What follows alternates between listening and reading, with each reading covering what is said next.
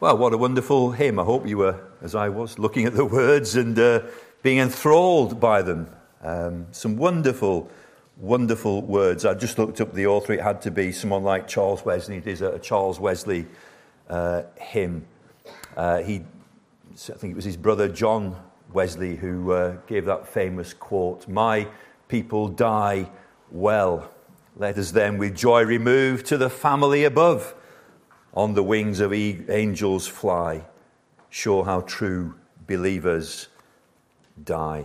But here we are. We have a life to live until he calls us home. And the second part of Romans, chapter 12 onwards, really do go into Christian conduct, Christian living, application of the gospel that's been so greatly portrayed in the first 11 chapters. But here we are in chapter 14. And the great governing verse is verse 1. "As for the one who is weak in faith, welcome him in, but not to quarrel over opinions." Don't dispute over disputables. We've gone through these first 12 verses.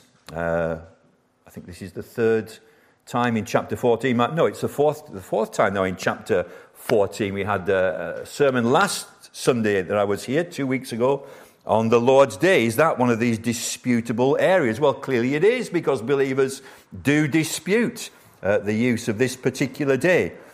But just going briefly through these verses so far. Don't dispute over disputables, issues on which genuine believers can and do disagree.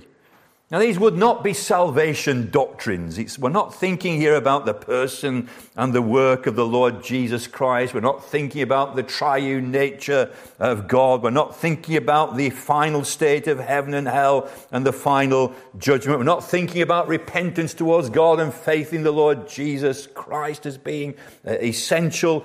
But there are many things that we could disagree on around that. We're not thinking either about gospel living. The law is there for us now joyously to keep in the power of the Holy Spirit. The 10 Commandments are eternal commandments. It's a law of love. How could you abrogate the law of God? Love God. Are we going to do away with that? With all your heart, soul, mind and strength. The first 4 commandments. And love your neighbour as yourself. Do we abrogate that? Is that to be done away with? Certainly not. The 10 Commandments are not disputables. But what about the 4th commandment? Keep the Sabbath day holy. Well, all believers would agree we're to keep the Sabbath day holy. It's a matter of how we might do that. And that's what we thought about last time I was preaching here. But in Rome, there were 2 areas of particular dispute.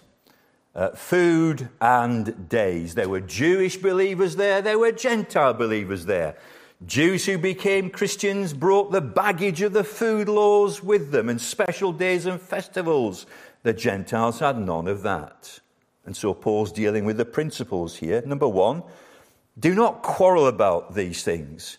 Number 2, settle the matter in your own minds. Verse 5, each one should be fully convinced in his own mind on these disputable areas. And then live and do to the glory of God.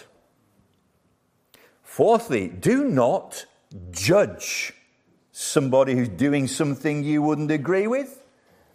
And fifthly, do not despise someone who's got scruples about doing things that you do.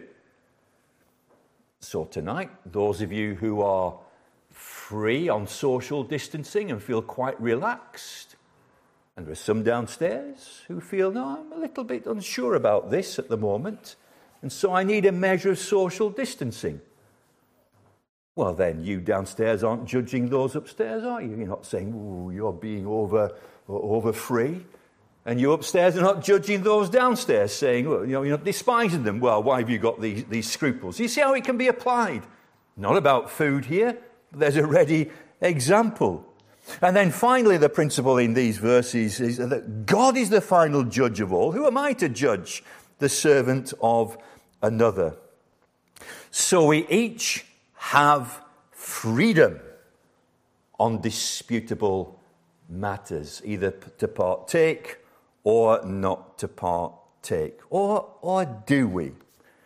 We thought about the example in Rome that readily came to my mind anyway. I've shared it with you. There's the morning service in Rome, and the preacher has preached on the person and the work of the Lord Jesus Christ. It's been a thrilling sermon and great hymns. All the modern hymn writers have been out there in Rome, and they've got these lovely new hymns, and the instruments. The lute has played particularly well, and the lyre and all sorts of things. It's been a lovely, lovely service. And then they come to open lunch, and there are the pork sausage rolls. Oh, the Jews, some of them, are appalled. How could these be eaten? And the Gentiles are despising the Jews for their scruples. So is Paul saying, well, just do as you like. If you feel free to eat the sausage rolls, eat them. And if you don't want to eat them, don't eat them. Well, it's not as simple or straightforward as that. And that's why we have this next section, verse 13 onwards. And the governing verse is verse 13. Therefore, let us not pass judgment on one another any longer, but rather decide never to put a stumbling block or hindrance in the way of a brother. So instead of judging or despising each other, we're going to make a decision. It happens in the mind. I've got to think it through. And here's the principle: that we will never put a stumbling block or a hindrance in the way of a brother. So that's where we are this evening. Do I eat the pork sausage roll? Do I refrain? What's my attitude? I've got to come to a decision. Rather than judging or despising, I'm going to decide not to put a stumbling block in your way or be a hindrance to you, and you mustn't make me stumble. You mustn't be a hindrance to me. So two words here. One, the stumbling block. And this would be something that's in the way, you trip over. It might be a rock or a root, something pretty permanent, and you trip over it. It's a stumbling block. It could be something quite accidental. It's a stone. You didn't see it, you tripped over it. If you hadn't been there, you wouldn't have tripped, but it was there, and you did trip. A stumbling block. Hindrance. Greek word's interesting. Scandalon, from which we get a scandal, something that's scandalous. Now, the indication here is that a hindrance is something of a trap or a snare, and it could well be something that's more purposeful. I'm going to actually trip you up. I'm going to stick my leg out as you go by. I'm going to put that brick there that wasn't there. I'm going to put that banana skin in your way to become a hindrance. It could be put this way: don't cause a weak brother to stumble. There's the stumbling.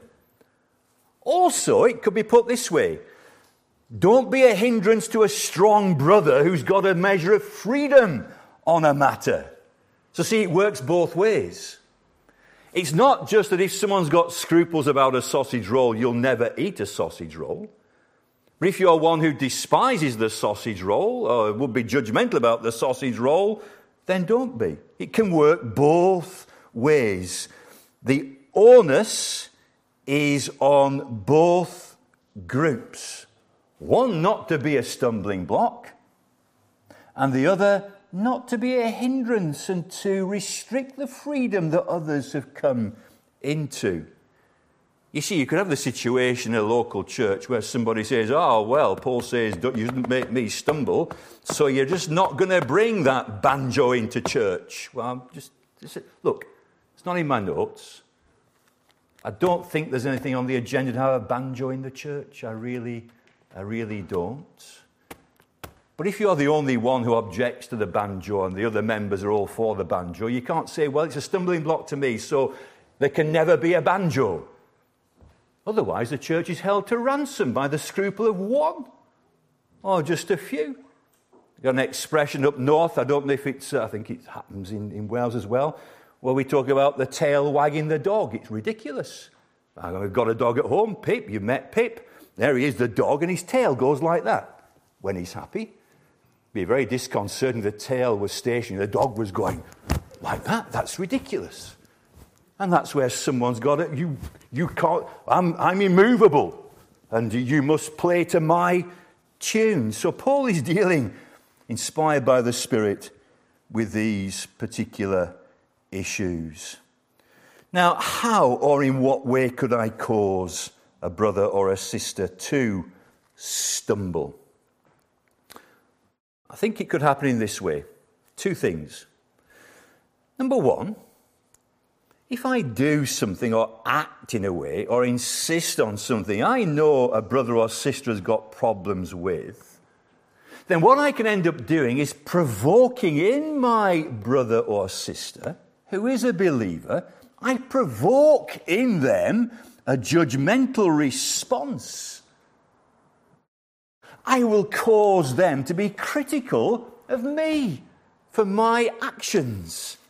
I'm going to provoke a quarrel, which could lead to a breach of fellowship, all about a pork sausage roll. And the kingdom of God isn't about that. It's not about trifles. It's about weighty matters. And we shouldn't be led up blind alleys. Secondly, and worse, if I do something which a fellow believer has got scruples about, and they see me doing it, it could lead that weak believer to do that which will cause them harm. So a ready example might be we might have differences about alcohol. And there will be believers here who say, well, I have the occasional drink. I know the Bible's teaching is very plain on drunkenness. I should never lose control. But I do enjoy the odd glass of wine. I'm speaking in the third person here. There might be believers here. There will be believers here. Not me. No, maybe about it. There will be believers here who say that. Or the odd beer watching a game of football or rugby. And then there will be believers here who will say, no, it's a terrible evil in society. And as Christians, we must make a stand. And we should not drink. We should be countercultural. We should be clear and distinctive. And here's one of the distinctives.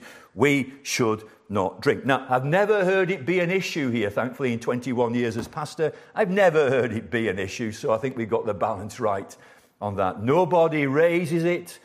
Nobody seems to have scruples or objections. We haven't had drunken members. I think one pastor was dismissed for drunkenness, but that was a time when the pastor's pay was a certain amount plus all the beer he could drink. Well, that was the church's fault then.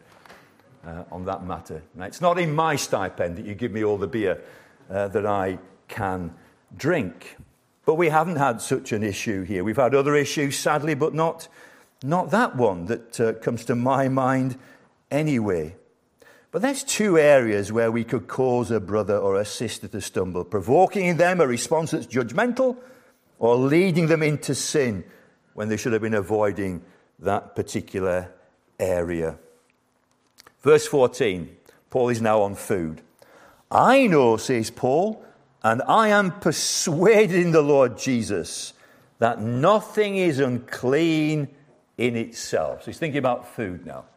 So Paul's saying, if I were at that open lunch in Rome, I could eat the pork sausage roll, because I've heard of the teaching of the Lord Jesus Christ, who in Mark chapter 7 declared all foods clean. And nothing from the outside going into a man can make him unclean, says Jesus. It's what comes out of the man, out of the heart, that makes him unclean. So that pork sausage roll. And in this he declared, says Mark, inspired by the Spirit, all foods clean. Now, it took Peter a while to get cotton onto that. He had to have that vision. Threefold times, that sheet coming down, arise, kill and eat. And God having to say, don't call that unclean, which God has called clean. But Paul is convinced on this. All foods are clean. And yet, the second half of verse 14, but, where is it? There it is. But it is unclean for anyone who thinks it is unclean. So here's two people in the church in Rome. One's happy to eat the pork sausage roll. For him, it's clean. Here's somebody who's got scruples. For him, it's unclean. I mean, the whole chapter section ends up here with, if you sin against your conscience, then it is a sin. But whoever has doubts, verse 23, is condemned if he does eat, because the eating is not from faith. Whoever does what does not proceed from faith is sin. So this is the general situation here that Paul is dealing with. All foods are clean, says Paul. I'm convinced on that. But there are some believers who are not convinced on that. And to them that food is unclean. And to eat it for them would be sinful. But for one who's reckoned it's clear in his mind that all foods are clean for him, it is not a sin. These are those disputable areas. But don't be a stumbling block and don't be a hindrance. Rather, how should I conduct myself? Verse 15 is a wonderful one. Here it is. Really, verse 15 follows straight on from verse 13, so it's good to read. I'll read from verse 13 again. Therefore, let us not pass judgment on one another any longer, but rather decide never to put a stumbling block or a hindrance in the way of a brother. Verse 15, for if your brother is grieved by what you eat, you are no longer walking in love. By what you eat, do not destroy the one for whom Christ has died. If your brother is grieved by what you eat, you are no longer walking in love. Well, love is everything. Love is the theme of the first 11 chapters. The gospel is all about love, for God so loved the world. And if I get it, I love God in response. And I love you in response. And I wouldn't want to offend you. It's the last thing on my mind. I wouldn't want you to stumble. And if you have more freedoms than I do in certain areas, I wouldn't want to be a hindrance to you enjoying that, whatever it might be. If it's not a central core issue of the gospel, if it is a disputable area, I shouldn't hinder you from enjoying that freedom. And the governing disposition ought to be love. And we've had it in chapter 12 and chapter 13, following these great doctrines in chapters 1 through to 11. Then you have chapter 12 and verse 9, for example. Let love be genuine. Abhor what is evil. Hold fast to what is good. Love one another. That's agape. With brotherly affection. Phileo. Agape. Loving beyond any reason. The love of God shed abroad in our hearts. Phileo, a camaraderie, a brotherly love, a friendship, and getting along together. Love one another with brotherly affection. Outdo one another in showing honor. Oh, brother, I'm sorry, I shouldn't be eating the pork sausage roll, brother. I've got silly scruples. You carry on. Oh, no, I will not. You must eat it. No, I will. Yes, you must eat the sausage. Outdo each other. Thinking of each other. Now, pork sausage rolls aren't the issue here. But there could be a big long list. Now, we've got to work it out for ourselves. I said about a banjo. Do you find that offensive? Why, it's only a banjo. What about a flute? What about a cello? Cello? I know someone who plays a cello particularly well. I know two people.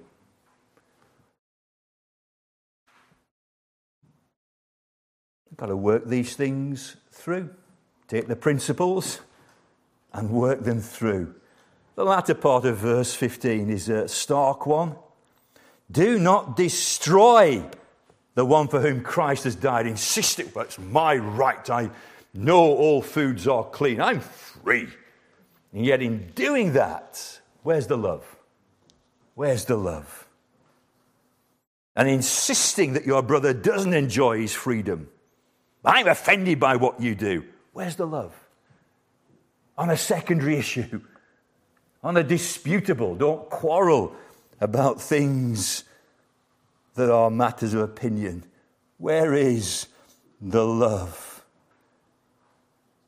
By what you eat, do not destroy the one for whom Christ died. And that's a strong word, apolumai, destroy. It's used in eternal destruction, destroy. It's a very strong word. What does it mean here in this context? You can't stop somebody being a Christian. You can't destroy their salvation. Certainly not. I think a little bit later on it becomes a little bit clearer. Verse 20, do not for the sake of food destroy the work of God. And that's a lovely picture there. Remember Philippians 1 and verse 6, he who began a good work in you, that's God, will carry it on to completion until the day of Christ. And it's, the Christian walk is not about food and drink. It's going to come on to that. A great verse 17. It's far bigger than that. So don't get sidetracked about food and drink and minor issues. Don't stop, don't hinder the work of God in the soul of a believer by a matter of food and drink and other issues we'd want to apply. Verse 16, a lovely summary. So do not let what you regard of as good be spoken of as evil. All right. Food. Paul's convinced. Nothing wrong with food. Eat what you like. All food is good, and we eat it giving thanks to God. We eat it with a thankful heart and do it to the glory of God. But here's somebody who would disagree. No, I will not eat pork or whatever it might be. And they despise it. And you're eating to the glory of God this lovely pork sausage roll.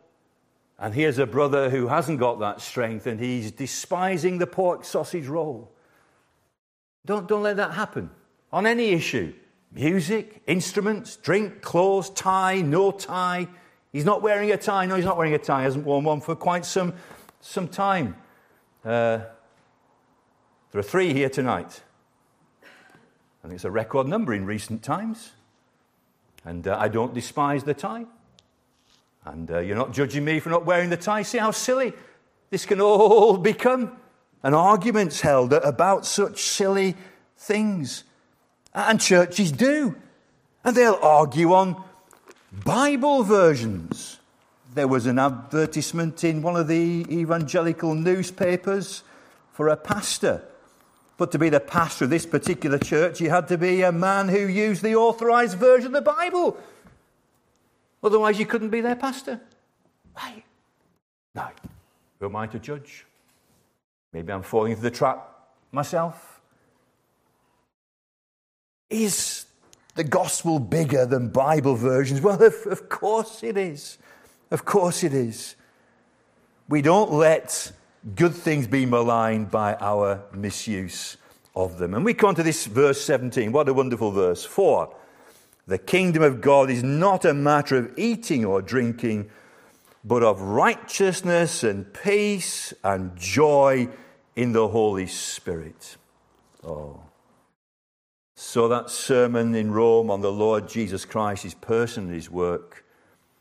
Don't get sidetracked by the food on display at open lunch, but focus on the Lord Jesus Christ, the wonder of his person and his work. Think about those first 11 chapters of Romans, how a man, a woman, a child, a young person is put right with God. Children here tonight, great to see children here tonight again. Children watching at home, have you trusted in the Lord Jesus Christ? You know he's your Saviour. It's possible to know tonight, children, that you're saved and you're bound for heaven. You repent because you're a sinner and you trust in the Lord Jesus Christ. Who is he? The Son of God, fully man. Why did he do for you? He came and lived a perfect life because, children, you can't do it. Then he died to pay the penalty for your sin. He took your hell that you might gain his heaven. And you trust in him and sins are forgiven, peace with God. What you get is righteousness that covers you, peace with God. And it ought to give you joy in the Holy Spirit.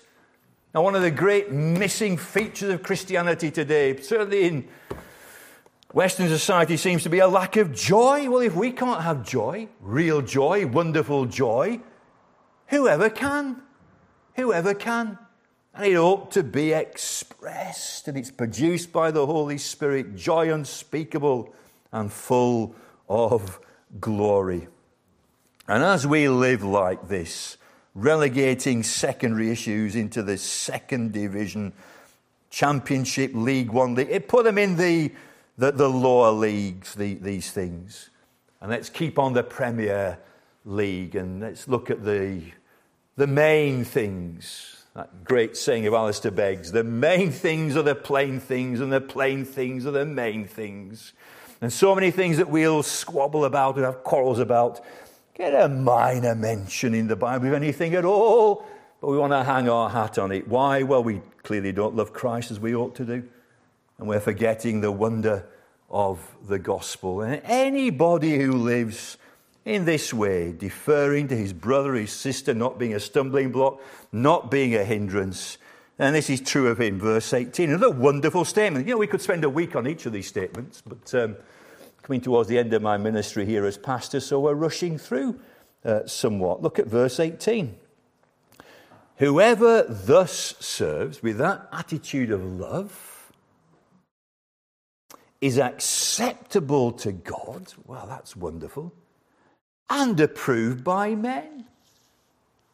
God accepts him. Accepts his service. How wonderful. And people look at him because he's not making a big issue over secondary things, not displaying his scruples and causing arguments and quarrels. People look at him and say, well, there's a wise, godly man. How lovely. Here we have a man or a woman of peace, acceptable to God, approved by men. So then, verse 19, let us pursue what makes for peace and mutual upbuilding. Talk about Jesus Christ and his work. The last three verses, 20 to 23, are really about actions. Let me just read them through and one or two comments in conclusion.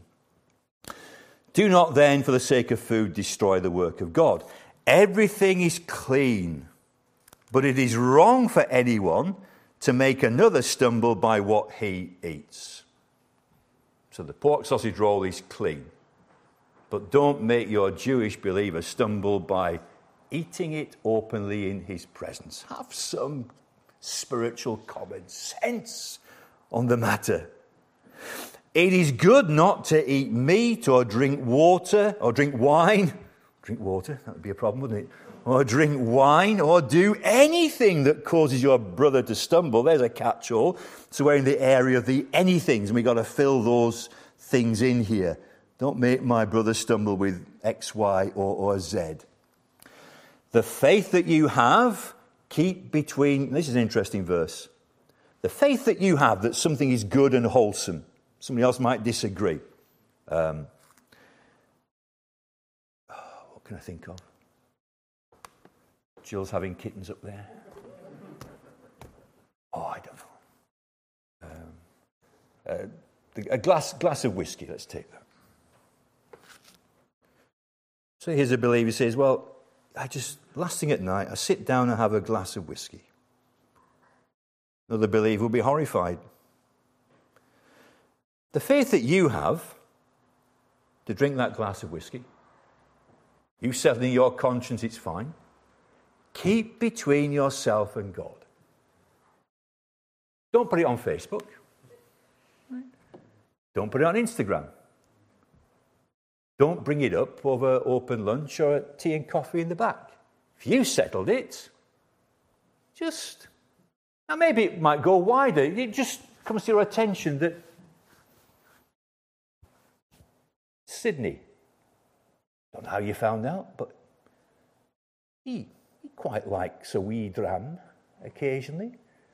And when Sydney comes round, he says, I've got this single malt from... It's a smoky, peaty one from the Highlands.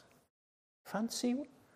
Oh, thank you. Thank you very much. And together, but if Bert comes along, you know he's teetotal. Keep the whiskey bottle away. See what he's saying here? The faith that you have, keep between yourself and God. Blessed is the one who has no reason to pass judgment on himself for what he approves. So if you can drink that glass of whiskey, you're not going to excess, and you have no conscience about it, Scripture says here, you're blessed. You're blessed. But, verse 23, whoever has doubts, do you like this little dram of whiskey? Oh, never drunk in my life. Should I? Shouldn't I? Should I? You shouldn't. You shouldn't. Don't sin again. If your conscience is saying no, then it's no. And your brother should never have offered it. In fact, those things that are disputable, don't even bring them up. Unless you found out somehow that Sydney likes the dram, then okay, there's an occasion. I'm just using one example. You might think that's not the best one to use. What can I use? Pork sausage rolls don't hold any traction here, do they? But the wee dram of a whiskey might. Whoever has doubts is condemned if he drinks that glass, because he's not coming from faith. For whatever does not proceed from faith is sin. Sin for that person. So don't sin against your conscience, but don't just leave it there. Be prepared to educate your conscience from Scripture. And don't be so stubborn and awkward that you're never going to move on a matter. Now, some things you're wise to avoid. If you're a recovering alcoholic, you would never have a whiskey. Of course you wouldn't. Of course you wouldn't. But maybe you thought there'll never be a banjo in this chapel. Well, why not? Why ever not? In fact, the Bible's got more about stringed instruments than any gizmo that we got here. I think a mention, doesn't that? Although it is a stringed instrument. I suppose the pure thing is a stringed instrument, isn't it? You're going to tell me. The piano? Percussion. Oh, well. It's got strings, though. It has got strings. Anyway. What was I talking about? Yeah, educate your conscience. Don't just say, oh, this is the way it's always been with me. Let's try and meet on these matters. But may love prevail in the light of the love of God in the gospel. I suppose the highlight standout verse there. For the kingdom of God is not a matter of eating and drinking, but of righteousness and peace and joy in the Holy Spirit. Let's pray. Father, thank you for this brief time in your word. Thank you for your word. It's searching. We find these latter chapters now of Romans difficult as we go through them. It ought to be so, because we're not the finished article. Oh, we pray, Lord, you continue to persevere with us, and we'd follow hard after you. You change us from glory into glory to the greater glory of your name.